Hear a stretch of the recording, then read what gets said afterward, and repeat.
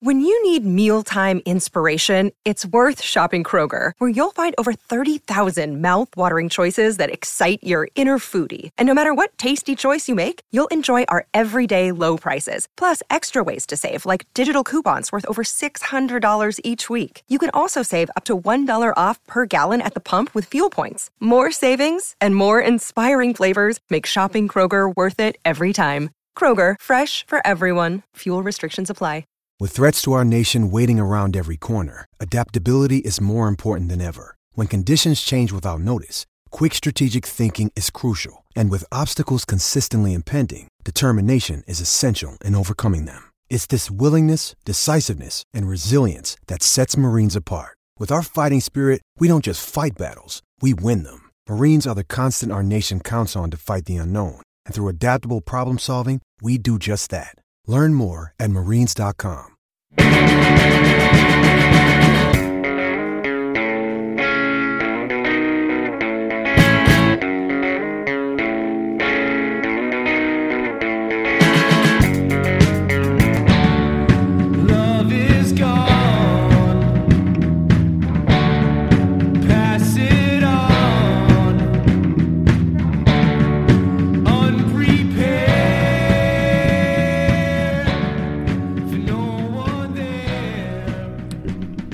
And welcome back to the Copyright Podcast. This is episode 7. I'm joined once again by Jay Pearson. Hello, sir. Hello. And we're also joined by Craig Hannan from the Anfield Rap. Welcome, Craig. Hi, nice one. How you doing? Yeah, I'm all good. I'm excited. This is my second time on this, but I think the first time something happened with the sound, isn't that right? Yeah, so I think it was something to do with the technology we had in the studio we had. It wasn't anything against you, Craig, honest. I've thrown you under the bus there, haven't you? Yeah, it's all right, mate. We're a lot better equipped now, so it's all sound now. But thanks for coming on, Craig. I really, really appreciate it. Yeah, cheers. No worries. So we'll start off with obviously. Where are we going to start? What are we going to start talking about? I don't know. What do you want to start off with? Can we talk about Sunday? How fucking amazing it was. What did you make of it all, Craig? Obviously, first 13 minutes, Fabinho's scored a belter after, obviously, the scare with the handball with Trent, and Salah bags another on the 13-minute mark. And then from it there on in, we played quite well. Obviously, the last 20 minutes, we were backs against the wall, and then obviously they scored with Silva towards the end, and we were holding on for dear life, but a good mature performance defensive wise. What did you make of it all? I thought the build up to it was strange in that it felt different. So it felt like everyone in the media, as fans, they were talking about Liverpool as being favourites, as Liverpool being the one that was going to go 9 points clear, going to take this as an opportunity. And then when you looked at the bookies odds, actually Man City were favourites on the day, which is strange. It was strange. It really was. And then obviously the game starts, and the first 5 minutes, I turned to the lad that sits beside me, and I said, there's something not right here. It doesn't feel right. And I think there was a Trent misplaced pass. There was Van Dijk seemed to go in for one and miss it. Yeah. It just felt a bit like City were on top, and they weren't coming to Anfield for a 0-0 like they did the previous year. And something in the build-up I've been saying loads was that I didn't think that there was any way that Klopp would allow last year to happen. He just wouldn't allow a 0-0 to pit, for it to peter out into a 0-0. I thought that Liverpool would see it as an opportunity to go 9 points clear, an opportunity to take points off City, where they can rely on themselves to take points off City and not have to rely on someone else getting the points off them as well. And so the beginning of the match sort of told its own story, that City were here to win the game. Basically, yeah. I don't think they were going to be happy with a 0-0. And obviously, the points difference this time, that's a big factor in that, because last season we both had 20 points at the time we played each other. But the Fabinho goal sort of comes out of nothing and seemed to just calm everyone down. And what a goal, and what a player, by the way. Isn't he? He's just been incredible this season, and like I tweeted a few weeks ago, and it was half tongue in cheek, and it was half that had a few pints, but I basically said Fabinho is the best centre midfielder in the world at the minute. No, and like every game, I did the same after a few pints, Craig. So I know exactly how I feel. I was waiting for the backlash. That didn't come. With every game, I'm starting to kind of believe me. Yeah. Like I know Souness had mentioned on one of the Sky broadcasts that the only thing missing was a goal from him, and there he sort of, he gives him exactly what Souness had said he needed to do and some, and I think that just calmed us down. And I think from there you saw a really clever Liverpool performance. I think you saw a team with mentality. I think you saw a team that were happy to allow City to have so much of the possession, and then knowing that they would take their opportunities in the break. And especially first half, some of the quality in that game was from our fullbacks in particular. The crossfield balls, the way they bring them out of the air. Obviously, the second goal is Trent to Robbo. Robbo brings it down to Salah. Like, it's just that it looked like a FIFA goal, and it looked like it was almost perfect in the manner that it had come. And even the third goal as well from Liverpool, the picture that's going around where Mane is just he's surrounded by City players, and he's nowhere near where the ball ends up, but he gets there first. I think it was a brilliant performance by Liverpool. And even when Man City got the one goal, there wasn't panic. You think back to 2 years ago when the two teams played at Anfield. 4-3 game. 4-3, and Liverpool were 4-1 up and cruise, and then 4-2, and then 4-3, and then you're thinking, oh God, if there was 5 more minutes in that game, Man City probably equalised. But with this one, it just felt like, nah, we're not letting this happen. Liverpool are getting the 3 points today. How did you feel pre-match? Because like I woke up on Sunday morning and I was just like, I think I've been to the toilet like 3 or 4 times in the morning, and then gets the train into Lime Street and met up with the lads who I go to the match with, and they're seasoned veterans of watching Liverpool win the league. And I've still never seen it. I'm 34, so I've been alive when they've won it, but I've never witnessed it. Yeah. So they're having a go at me saying, "Oh, you're so worried, Jay. You're too quiet. Stop it." And I'm like, "Well, I've just won it so much." So, Craig, how did you feel going? How was your day? Was you more confident than last year? Was you thinking the way we've been playing, it's in the bag this, or how did you feel about it? I felt really confident throughout the week, and I kept saying to people, do you know what? I can see it's just going 3 or 4-0 up. I can see something mad happening, that there's just this explosion with this Liverpool side, because people are continually talking about the ways that Liverpool are winning at the moment, and whether it's luck and whether we're seeing Liverpool in 4th or 5th year, whether Salah's performances have been good enough. They're creating questions around almost minor details in terms of, well, Liverpool are top of the league and top of the group in the Champions League, and so I was feeling good going into the game, and obviously we were hearing about Man City's injuries, and there was a little bit of cry arson from from certain newspapers within the media, the MEN mostly, and Pep mentioning Mane and bringing him up and calling him a diver, and I didn't really understand that. I was thinking, if I'm Mane, I can't wait to play that football match after seeing these comments. I just felt like there was something building towards a Liverpool win, and a big Liverpool win, but then on the day, got to the ground and it just turned into a massive shit out. and that's just pre-match nerves. That's nothing to do with this Liverpool side, and I think we all fully trust this side now, and we've seen the character from them. We've seen this mentality that even if we are 1-0 down on the 85th minute or the 87th minute, that we can still turn it around.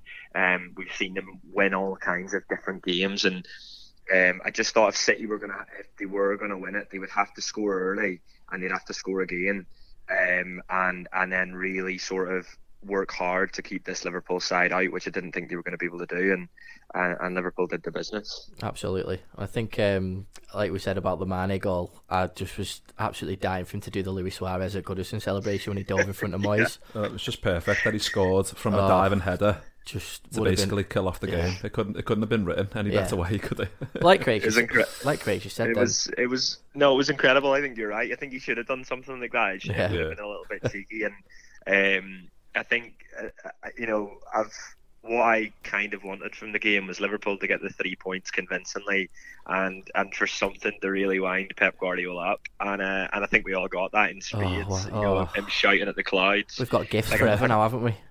I've watched that video constantly. I'm fascinated by it. That like this idea that he's did all he could shouting at the officials. He has no one left to shout at, so he looks up and shouts at God. Yeah, absolutely. It's incredible.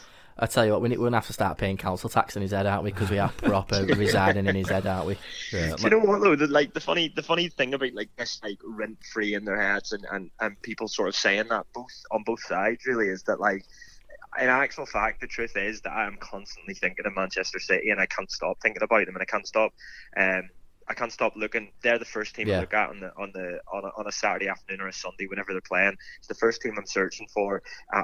Anytime there's a player of theirs that's injured, I would never celebrate it. I'm not going to say I'm sitting celebrating someone getting hurt, because that's not it. Yeah. I'm celebrating the idea that they're not for a game or something that disadvantages Manchester City. So like, the rent free thing, like as if it's like a jibe at each other between the two sides. Well, like I'm constantly thinking of them, and I'm sure Pep Guardiola is constantly thinking about Liverpool. He's certainly mentioning them enough, and so I think with Klopp will be the same. I think he'll be, when he says he isn't watching a match, he'll be watching a Man City match. Of course, he will. Closed doors, he'll be watching every game, every kick. Obviously, I think Pep just overly shows it more with the media, which I don't understand really why. Because, like you said, the Mane jab, that fires Sadio Mane up, no end. Exactly, so I don't understand the thinking behind it, to be honest. Yeah, you don't really know what he's trying to achieve from it, and I think that was a moment of weakness shown by him. I think, and rather than mind games, I think that was just something that he probably said. He had a microphone put in his face immediately after a football match where his team had just come back and where he thought Liverpool were getting beat 1-0 5 minutes ago and then they'd won 2-1. Yeah, I love it. And if they put a microphone in front of my face after and someone said to me, "Oh, by the way, Mane's just scored, it's 2-1. What did you think about today's game for Manchester City?" I'd be fuming. I'd say something I'd regret. Yeah. There's that, because they're all humans. Of course. Like that's the thing. We see them as these Klopp and Guardiola, and they're never going to get anything wrong, and everything they do is calculated, and everything's mind games. And sometimes Klopp just does something that he regrets, or Guardiola says something that he wishes he didn't. So yeah, it's a funny one, Guardiola, and I hope it continues. Really, I hope we continue to annoy him because we're doing something right. Absolutely. I just want to get Mick, yours and Craig's opinion on Hendo, because obviously he's been in and out of the side a little bit, not much this season, but there's a stigma again that's sort of surrounding him, especially after the United game, in terms of his performance and stuff like that. I personally think he's been brilliant because he's just an unsung hero in many ways. But the ball that he plays in for Mane is absolutely incredible, and I think it was a proper captain's performance. And there's a lot of questions from a lot of Liverpool fans around Hendo, but I'm firmly in the Hendo camp. I just thought it was brilliant. I think most Liverpool fans who've been through all this turmoil, like we've talked about in the past with Roy Hodgson and all that shite we've been through, they realise that Jordan Henderson's came out the other side, and he's now the captain of the club. He's led us to the Champions League, got the trophy. So I still don't understand why people still have a go. Like I listened today to the Carragher podcast with Henderson on. Brilliant podcast. And you can tell he's just really a down-to-earth guy, and Carragher's asking him about like how he treats the younger players who come into the dressing room, and Henderson's saying like, well, I try and make them at home. Like, you can tell he's a soft character, and you can tell that Millie probably does all the dirty work for him in terms of geeing people up. You can get that sense from him, but I haven't got a bad word to say about Jordan Henderson. Like, he's been given so much shite since he came to this club, and he's now a great leader. And the things that don't get seen behind closed doors, you can't speak highly of him about, because the stuff he does, like obviously geeing the team up and all the stuff that doesn't get seen. You can't state that enough, I don't think. Absolutely. Where do you sit, Craig? I've never really understood the I hate Henderson, I love Henderson thing. I've never really been on either side, really. I think that I think he's a really good squad player to have. He's a really good option. He's dependable. He's someone that in these big games, when you see his name on the team sheet, I'm not worried. like equally, if I see his name in the team sheet, I'm not like punching the air, dead excited to see it. I know what you're going to get from him, and you need someone like him in the dressing room, like you say with the Milner thing, the good cop, bad cop. Like I listened to the podcast today with Carragher as well, and I really liked it, and I liked how I liked the anecdote from Roy Keane about, don't bet against this guy. Like, when he just signed for Liverpool, that shows the kind of the character that he is, and Klopp needs figures like Henderson that he can both trust on and off the pitch to spread his ideas of how. Like I'm dead fascinated about like culture within the football clubs and like businesses, I suppose, and like I love the idea that Jordan Henderson is just one of these people that Klopp can look to as someone who, if Klopp needs to implement an idea and needs to ensure that there's players within the squad that abide by this even whenever Klopp's not in the room, then Jordan Henderson's one of them, and I think Milner's one of them, and I think there's loads of them throughout the squad, but I think those seem to be the two. I think in his performances this season, I think his form dipped a little bit over the past sort of month and a half, and I know it's an easy call whenever some Oxlade-Chamberlain's banging them in, he scores 4 in a month or whatever. Just about to say that. And as fans, we sometimes we just treat it as a bit of a computer game. We sometimes treat it as he's scoring goals, so put him in and he'll score a goal. The intensity of that game at the weekend, Oxlade-Chamberlain's not had to play in a game like that for well over a year. Definitely. And Klopp, as sort of forward thinking as a manager as Klopp is and how he's regarded within football, I think actually he doesn't like to take as many risks as you'd think, and so that Champions League final at midfield that he loves, you see that more often than not in these big games. Same with the season before, you saw the Wijnaldum, Milner, Henderson. I think he just likes to go for that because those are the three that he can rely on, and when you've got your wing backs or full backs doing what our full backs are doing, you've got the front three in front doing what they're doing, and you've at times you've almost got 10 playmakers playing, 11 playmakers playing in the Liverpool team. Yeah. So you think about what Alisson can do with ball, you think of what Van Dijk can do with ball, you think of Matip as well, the two full-backs. I mean, Henderson can spray a ball, he can create. Wijnaldum and whoever you play inside Wijnaldum, Fabinho behind, and then the front three. There's so much ability to create within that, and so having a Henderson in centre midfield or a Wijnaldum or a Milner or someone like that, even though it might be, it might not be the most exciting, they do a really good job. So yeah. I like Jordan Henderson. I like having him around. I'm not a hero. I'm not a lover. I respect him, and he's definitely someone that Klopp will want to keep around for a while. Yeah, I think because he's not one of these, like I've talked about it in the past, he hasn't got unbelievable pace. He's not like a power player. He hasn't got one major attribute where you think actually that's his best attribute. He's just an all-round good player. I think those type of players are always underrated, I think.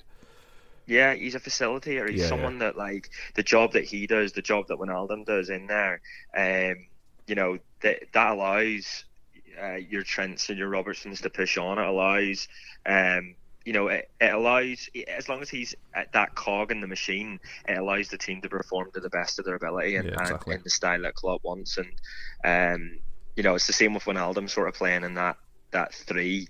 You see him go away on international duty and he's banging them in for Holland, and as fans we're like, well, why don't we push him up forward? Why doesn't he play as a 10? And it's like, well, it is like FIFA, isn't it? Exactly, like how many attacking players do you want on the pitch? Because if our right back's got the most touches of any Premier League player this season, and our left back's bombing up and down at any opportunity, scoring goals at the back post, who's at the back? Sort of minus the two centre backs, you know what I mean? So, but it's a lovely place to be. That there's a debate around these players that should be going in, whether Henderson should be playing, because it shows we've got loads of quality. Yeah. Anyway, you touched on obviously Robertson there, who's a big part of our attacking intent going forward. So we've got a question from Tom Quinn, who said, "How hasn't Robbo been nominated for the Ballon d'Or? He's been one of our best players for the past 2 seasons now. Do you think if he was English, he'd have been nominated?" It's a good point, to be fair, because when Very you good see point. the picture of all 7 of them all looking made up with themselves, Yeah. you're like, why isn't Andy Robbo in that picture? That's like, it. I completely forgot. I it's saw crazy. that photograph and I was like, "Oh, that's a beautiful photograph for our club." That I'm thinking, wait a minute, where's Robbo? Yeah, You know, you forget, don't I you? think, yeah, I think it's. I feel a bit sorry for him because he probably is the best left back in the world, and he's one of 2 of the best fullbacks in the world. I think the English thing I'm not sure about because Trent's from England, and as it really hasn't really sort of set alight the international stage because he hasn't really been given that many chances. Yeah. I know he's maybe scored 1, I think. So I don't really think that's a thing with it. I think maybe, you know, as Liverpool fans, we're watching this team week in, week out, and we're just seeing his quality in everything that he does. Yeah. And I just wonder if he, in terms of his style or in terms of how he even looks, things like that, maybe they aren't as exotic as some of the other players that are up for the award. I don't know if that's the case or not. I think it'd be completely unfair. I don't know why, and I don't understand why he isn't up for the award. But you know, if he continues at the rate that he is at the moment, then next year he has to be a shoe-in for it because, you know, he's now played in 2 Champions League finals. He's won it once, and hopefully wins the Premier League at the end of this one. But I don't know about the Scottish thing. You know, he's captain of his national team. It shouldn't hinder him. And you know, obviously they've done pretty terribly over the past year and a half, or well, you know, ever since I can remember really. But with him as captain and with him in the team. But I don't think Trent sort of did anything on the international stage that means he would get in front of them because of it. It's a good point that Craig just mentioned about the sort of the look and the exoticness of a player type thing. You know, is he, you know, flash and all that? He's not. He's just an old school guy, isn't he? He's a proper typical old school footballer, and that's what I love about Robbie. He comes in, does his job, and goes home. A bit like a Paul Scholes, you know, stuff like just come in and does his job and goes home. Professional, isn't he? Yeah, but it was that I can't remember which 11. I think was it the FIFA World 11, and he wasn't in that. Yeah, I think they pick Marcelo or Albert every year. And there was like, even if they've done nothing. Yeah, and you know, just because it's Madrid, and it's like we've got to get a Madrid player in. You know, it's madness. But listen, at the end of the day, if I've said this for ages, it's a bit like the Firmino situation. Firmino's underrated as well. Robbo's not underrated, like Craig said, for our club, but you know, the less big teams that are noticing him, the less bids are going to come in for these types of players. So we'll give him all the love that he needs. I think the fact that I like how you said old school there, because when we first saw him sort of break into the team and we saw the things that he was doing, I thought that as well about him, that he's this like old school fullback that's able to get up and down but good in the tackle, you know, put a ball in. And I think now you're sort of seeing both him and Trent reinvent that position really, and how they are able to switch the ball quickly to each other, bring it down, ball in, and none of it feels like he's running to the line in an old school way where they'd run to the line, just get the ball in, because that's not how Liverpool play. But it all feels very calculated and it feels very regimented, in that they probably have been doing it every day on the training ground and practicing that it's a tactic. So I think like he does feel like this old school, you know, Glaswegian, you know, blood and thunder, and I'll get stuck in, but there's huge amount of quality with everything he's doing, and I feel like those 2 fullbacks are doing something that, you know, we haven't seen fullbacks ever do, really. It's true. It was a really good point. I mean, my favourite thing about Robert is just his cheekiness.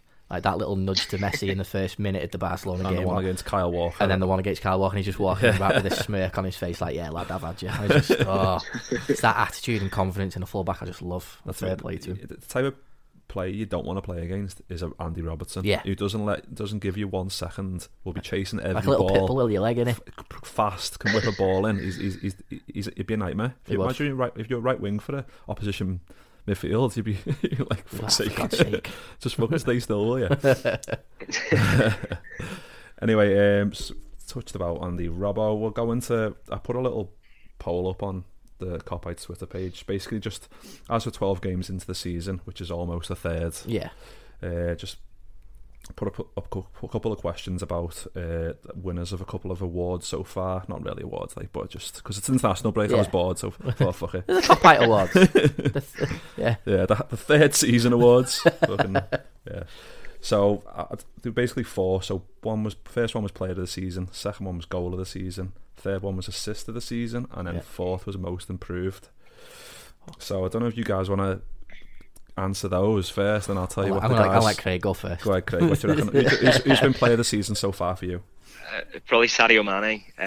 Are these Liverpool ones? Or are these like? These are just Liverpool, yeah. Just Liverpool. Yeah. Good. Yeah, Sadio Mane. I think he just he's doing everything that we know Sadio Mane does, but I just feel like with every season he plays at Liverpool, he goes up a notch, and he is. And I feel like there's been times during his Liverpool career where he's gone off the boil a little bit. I remember in the season that we won the Champions League around December, January, I think it was, and we played Burnley, and up until that game, there'd been a few games where he was just a bit off the boil, and he scores in that game, and sort of from there it sort of propels him into this like new. I don't know whether it was the confidence or whether it was just his mentality. I'm not sure. I know Klopp had touched on the fact that he maybe didn't in the early days know just how good he was. Yeah. And I think since then we've just seen him kick on with every season, and drag it through situations and score late goals, score important goals, and just generally on the pitch look like he's a man possessed. I've seen a few people say before, like, Sadio Mane wants to win the Premier League more than you. I love that. It's like, yeah. You see his reaction to everything is just geared towards winning the league, and like I think he, in terms of the players in our team, like I'd be devastated if we ever lost Sadio Mane. Absolutely. Yeah. So I think he's been the player of the season so far for us. I think most improved. I think that's a hard one because tough one, isn't it? Yeah. I'm thinking, I'm looking at Trent, and I don't mean that he's improved I'd agree definitely on that one.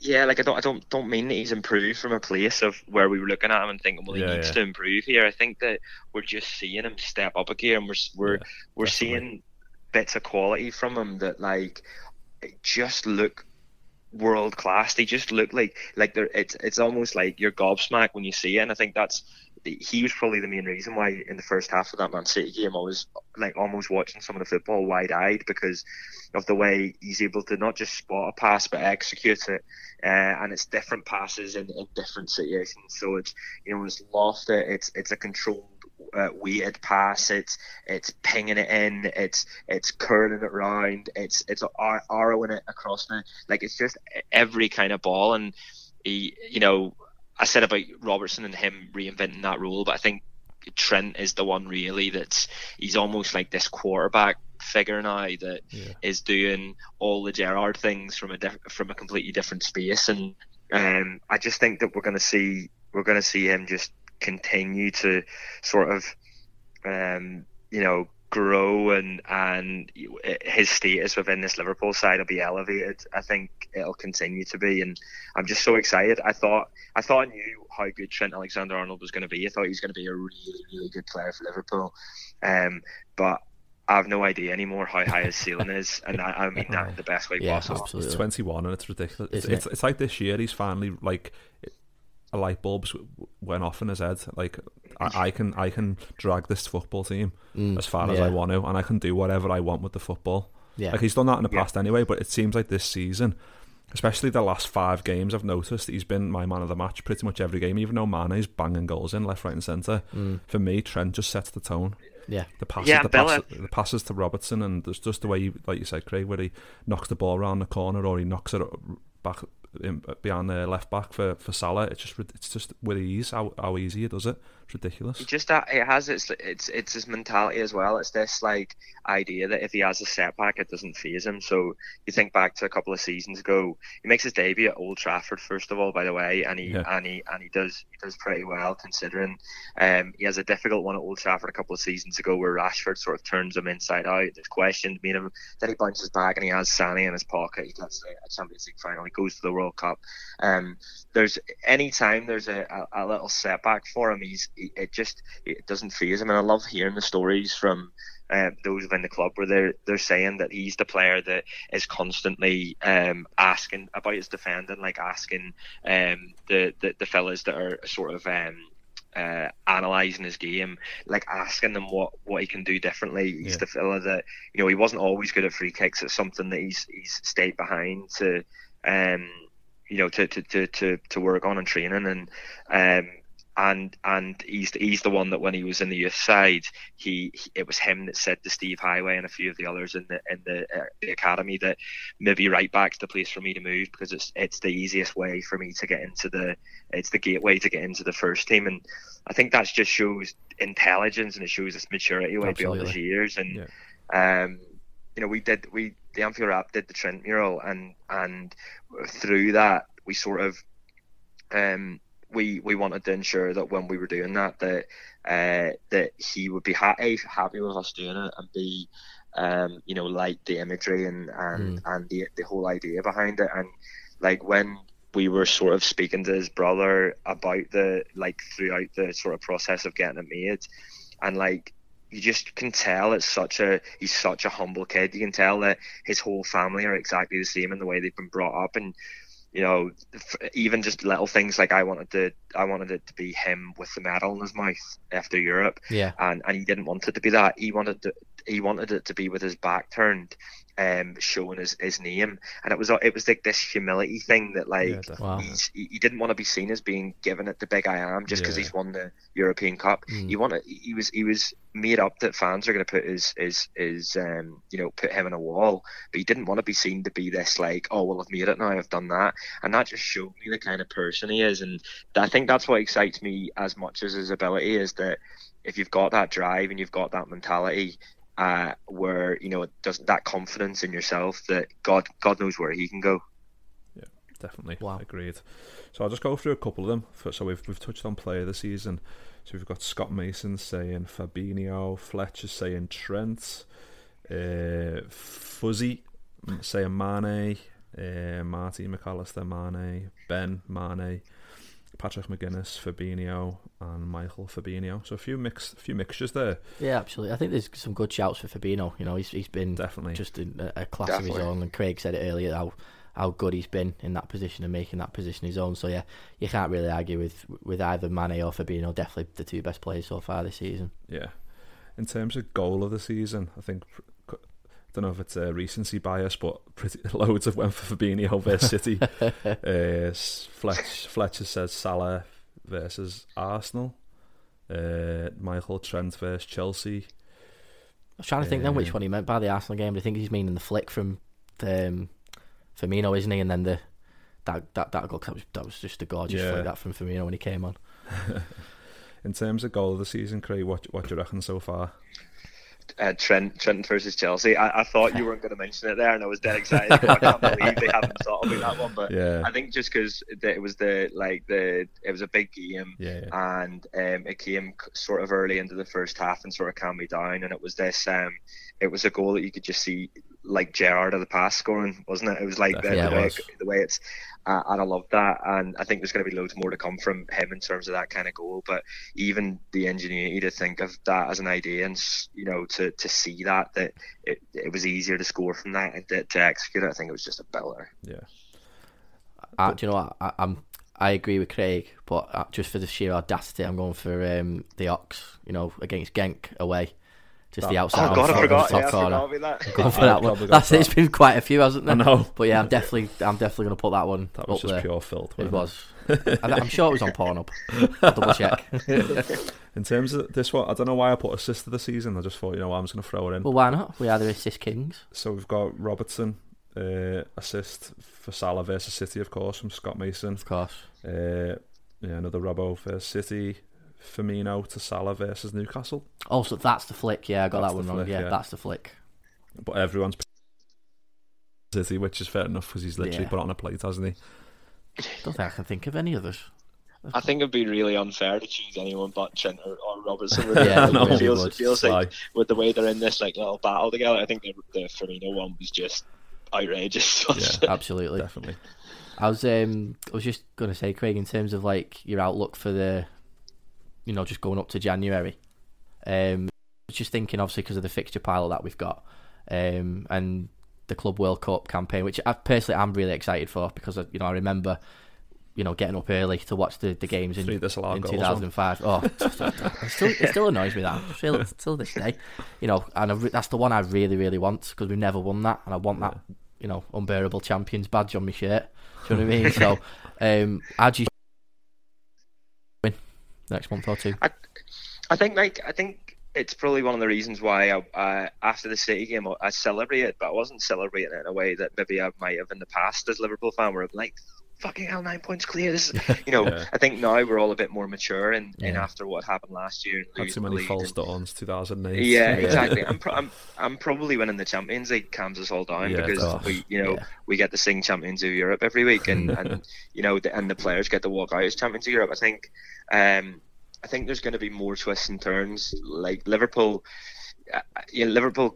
can't just keep winning, and I'd love to say they will, and they might. I wouldn't put it past them, but I think in terms of us having to play so many games, there's the amount of rotation that's going to have to occur, the amount of rotation that Klopp's learned to do over the past 2 Christmases, and he's navigated really, really well, by the way. Absolutely. I think this year he's got the added all going to Qatar thing and the League Cup.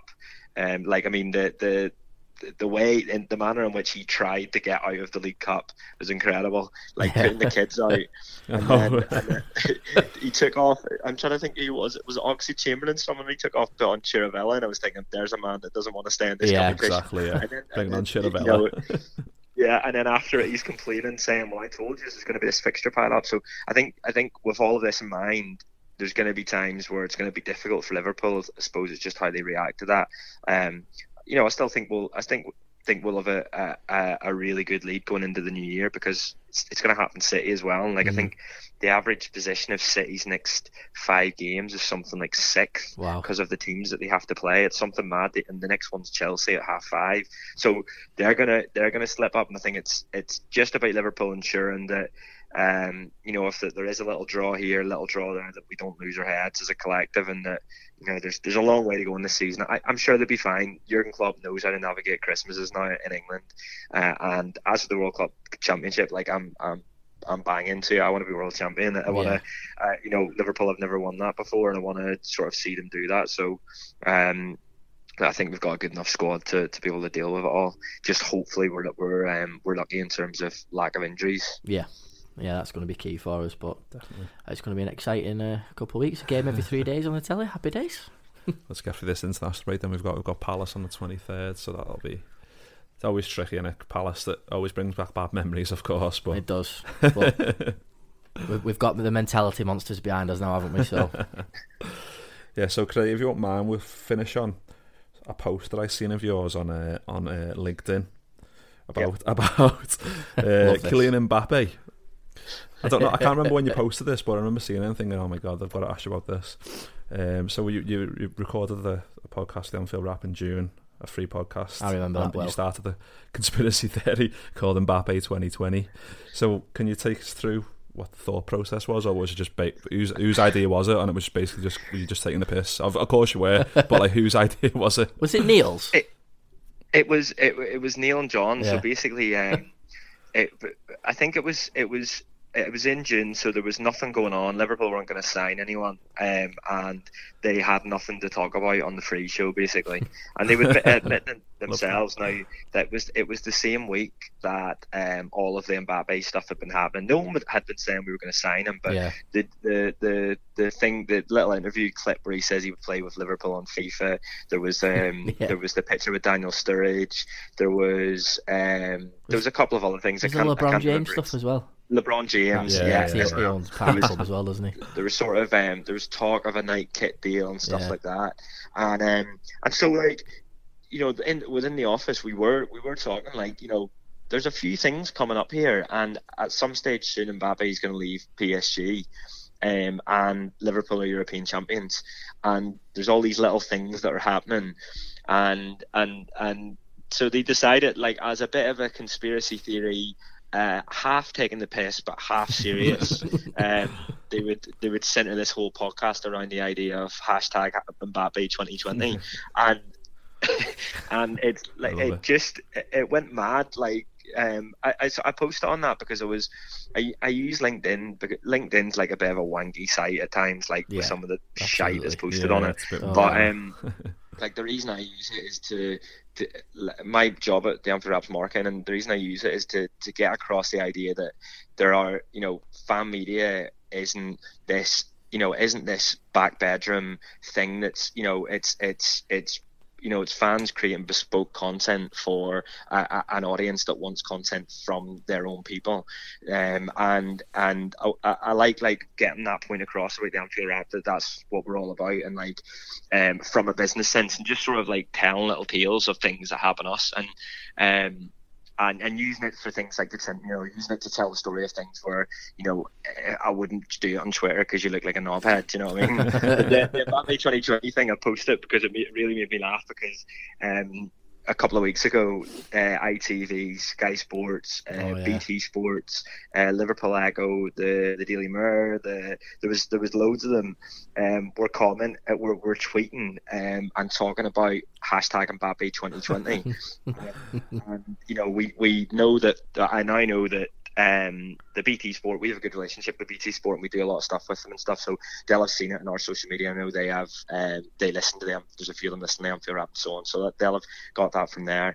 There was we have a Facebook subscriber group for TOS subscribers, and in it someone said a couple of months ago, they said, if you manage to get this on Sky Sports News, we'll send you a crate of beer to the office. And I replied laughing, saying challenge accepted, and I didn't do anything about it. I just thought I'll just wait and see.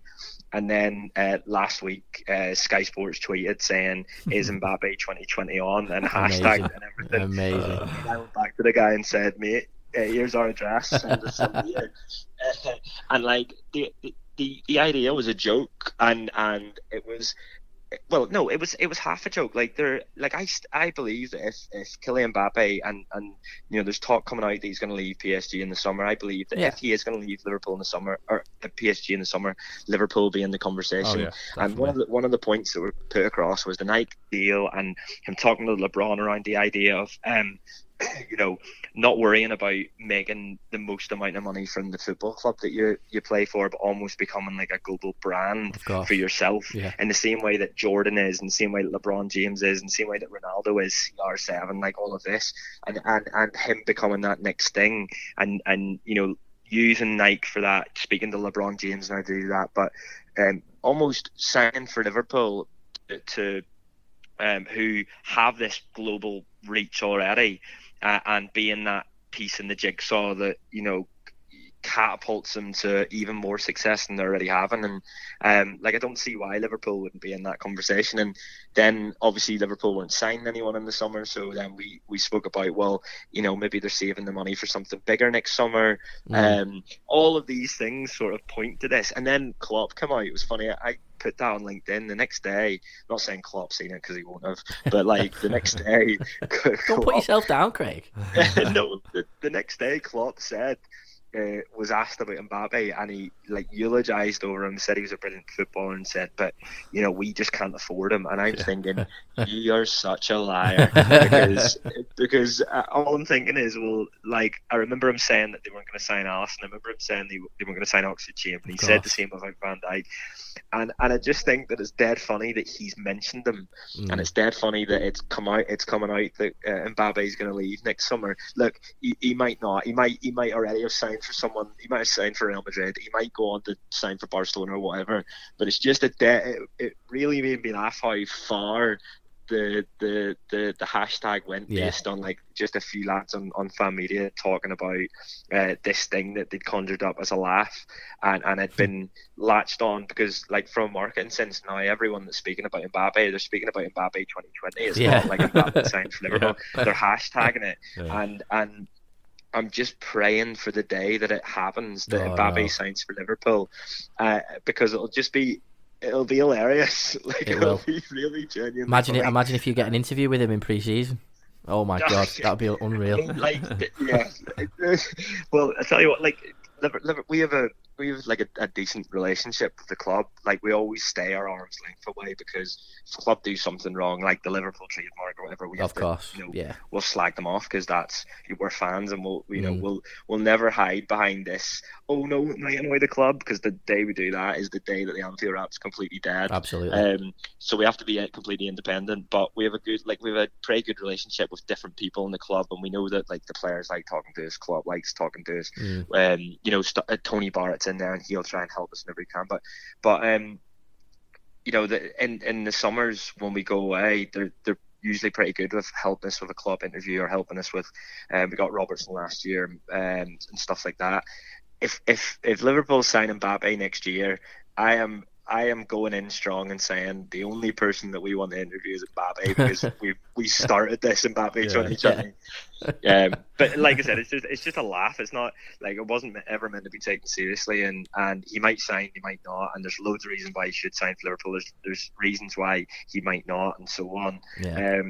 But at the end of the day, it was just a bit of a laugh that we half think's true and half we're not sure about, and we'll just have to see. Of course. I mean, you know, I've subscribed to the Anfield Wrap for a good few years now, and I'd listened to that podcast, and I definitely was. I remember I was driving to London for work, and I just jumped on that bandwagon straight away. I was like, oh yes, Neil, this just sounds amazing. You know, it's one of those things. Like you said, the reach of it as well has been incredible, and kudos to everybody at the Wrap for doing that. It's absolutely amazing. And, you know, if Mbappe does sign and he picks the squad number 20 when Lallana vacates it, then, you know, super. If he does that, it's game over. Some subliminal messaging to us. 100%. I know, boys, don't worry. Cool. Well, listen, Craig, thank you so much for that as well. We really, really appreciate you coming on today. Yeah, thanks for coming on, Craig. Much appreciated, guys. So I'll see you next week. Yeah, see you next week, guys.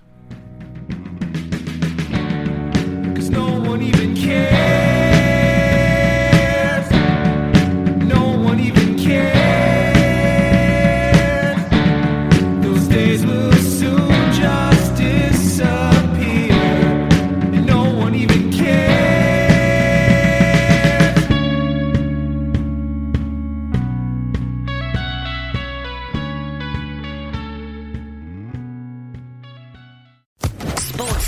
Podcast Network.